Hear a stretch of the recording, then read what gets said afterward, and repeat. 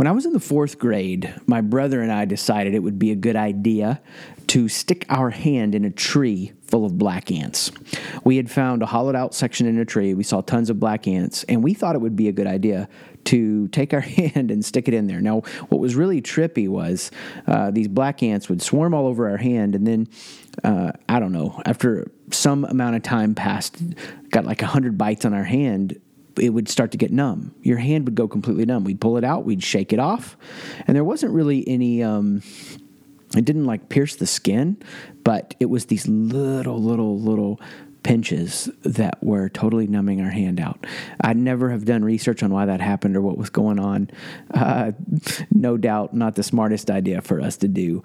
But when I think about what it means to live in an age of affluence, what it means to live in be in a space where we're surrounded by so much that we have access to, I think we exhaust ourselves. We die from 100 small bites that happen every day. The pain in our hands gave way to no feeling at all. It was like our hand died from those 100 small bites. And by the end of the day, most folks are numb. There's been 100 small bites of pain, a misunderstanding boss, an insane team member, a crazy client, an exasperated partner or spouse or lover. There's 100 problems overwhelming them. And this is why the TV gets turned on. Now, I'm not anti-TV. There are some shows I follow. But for most people, the great struggle of our age is to numb out. And the TV is a way just to let that programming wash over them like a warm bath. Whether it's a drama or a comedy, it's a saturation of story that helps them close off the day. We could say it this way: story is fueling the emotional survival of modern society. From prisons to nursing homes, TV is the companion that deals out relief. And that's why I started off this section, these last few weeks, of what we've been talking about, that lectures don't bring people in, stories do. Nobody is binge reading white papers at night. They're binge watching Netflix. But here's the thing. Oftentimes the stories that people are just consuming through the medium of television aren't enhancing who they are. It's just fueling an escape of diminishing returns. And so we want to live different. Right? We want to be awake. We want to notice. We want to pay attention. We don't want to be numbed out. It's normal in your body to get sick occasionally, and then your body returns to health. It gets healthy. And it's normal that if you get into a period where you're fatigued or tired or you need an adrenaline reset or you feel just a general sense of exhaustion, to drift towards numbing out. And then we want to wake up. Right? So don't beat yourself up if you've been through a pattern where you've numbed out for a while or you're hitting something up to escape. Again, we can return back to health. And if you want to go back through the first 12 episodes of the podcast, I'll walk you through that. What we want to do, though, is learn to be people that are awake, that are noticing. We're noticing what's happening around us and how it connects with others. In fact, I want to read a quote to you. Right now I'm keeping this on the screen of my phone. It's by Esther Perel, and she's a psychotherapist, I think. Has a book that was pretty popular on just the modern struggle of love and longer life expectancies, and really great. But she said this in an interview, and I loved it. She said, because she was talking about, in my words, being numbed out. And if you're staying numbed out, you're in a place where your life, and this is me, I'm not reading the quote yet. If you're staying in a place of numbed out, your life starts to move on repeat. You keep doing things that aren't working. You keep getting the same results, and year on year repeats, and then the decades repeat. And you have wasted moments where you're not noticing insight, you're not waking up, and that's how you get a wasted life. And so she was riffing on that and kind of going off on that in an interview about how people just keep doing the same thing. And she said this: bring yourself to a level of presence by being curious and by paying attention, and you will feel a whole different energy. The energy of a body that pays attention is a body that leans forward, that is alert, that is awake. I love that. Bring yourself to a level of presence by being curious. It's the opposite of being numbed out. There are 100 bites that have occurred for you to check out, for you to be exhausted, for you not to notice. You will not be an effective leader if you're not a person who learns to stir up your curiosity and to notice. You'll not be an effective communicator if you can't notice. I mean, what do great comedians do? They notice the funny things that we all miss. They go to the grocery store awake and alert, curious, not numbed out. They experience the simple and mundane differently. Right now, there's maybe something you need to move forward with, a relationship that you have, or maybe with your family, or a love interest, or there's that initiative at work that you're trying to get people to rally around and understand.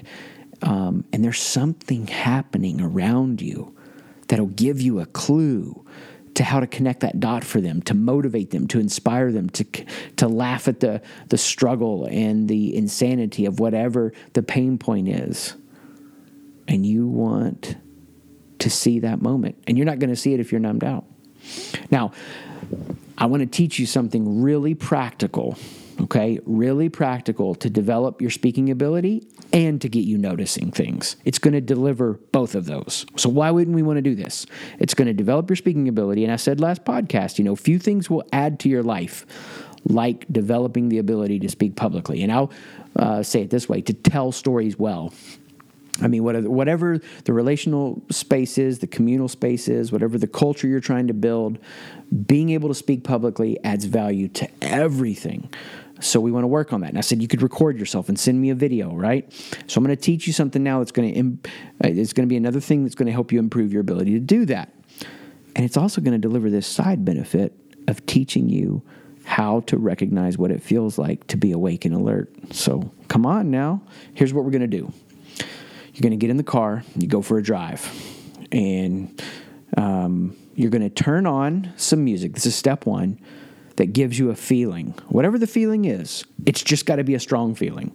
And you may not need the music. You may can just find the energy. You may can just notice the feeling. But number one, we're going to get a strong feeling. Number two, you're going to riff on that strong feeling. Oh yeah, you're gonna speak with passion. You're gonna preach it, whatever you connect with, but you're gonna conversationally riff. You're gonna enter into a flow state. There's not gonna be inhibition between what you say and what you think you should say. Okay, there is no filter.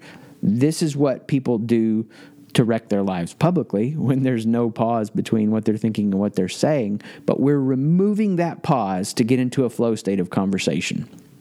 And by removing that pause, we learn to relax in a space where we're riffing. So number one, get the strong feeling. Number two, practice the riffing. Number three, when you're done, and go for as long as you can. Go for 2 minutes. Go for 5 minutes. Go for bursts.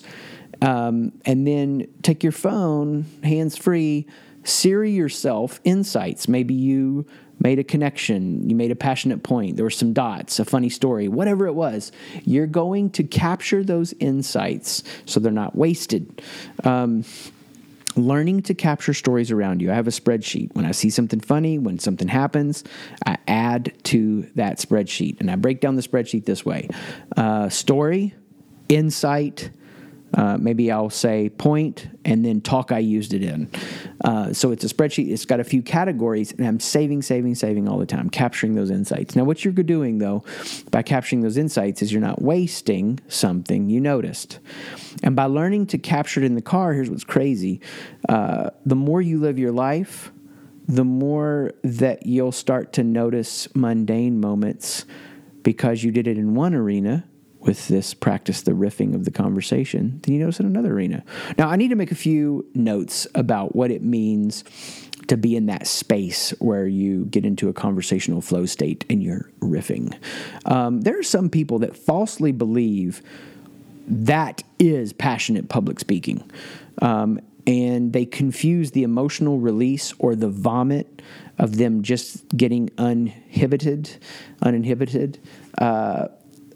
with effective, powerful connection with others. And that's not true. There are people that will sit down and they're like, oh, that was amazing. I connected with the audience. And it's like, no, you feel better because you puked, but they feel gross.